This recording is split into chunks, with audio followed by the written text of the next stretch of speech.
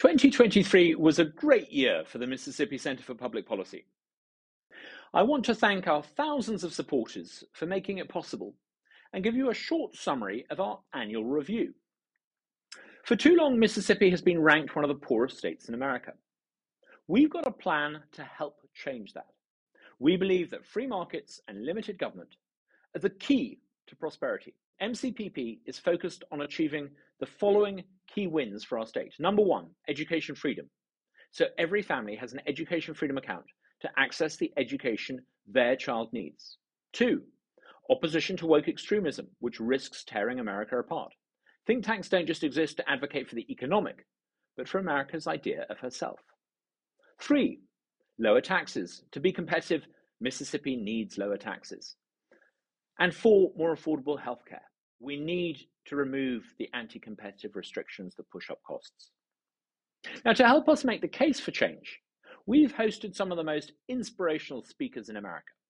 Riley Gaines came and spoke about protecting women's rights. Betsy DeVos and Corey DeAngelis talked about education freedom. We had Raphael Mangle on crime, Mark Mills on energy, Alex Epstein on the case for oil and gas. Over the past year, the Mississippi Center for Public Policy published a blizzard of articles in newspapers across the state and across America, giving us a profile not only locally, but increasingly nationally too. Readership of our Saturday emails grew dramatically.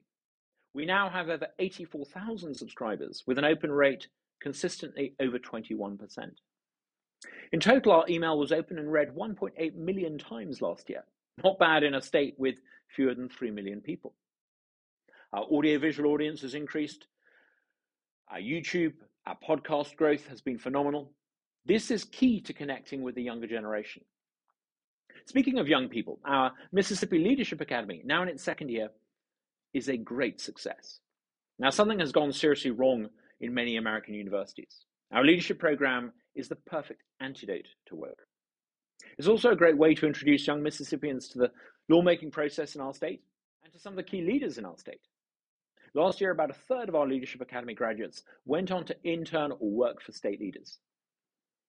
As the state's conservative voice, we produce robust original research, which we think is the lifeblood of every think tank.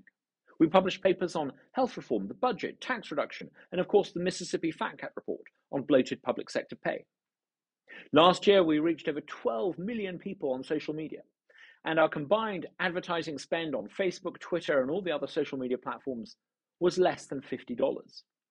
12 million people reached for less than $50. We think that exemplifies the good bang for buck we give our donors. So thank you for those of you who support us. Thank you for standing alongside us in this fight for liberty. And thank you for being part of a national movement to renew liberty across America.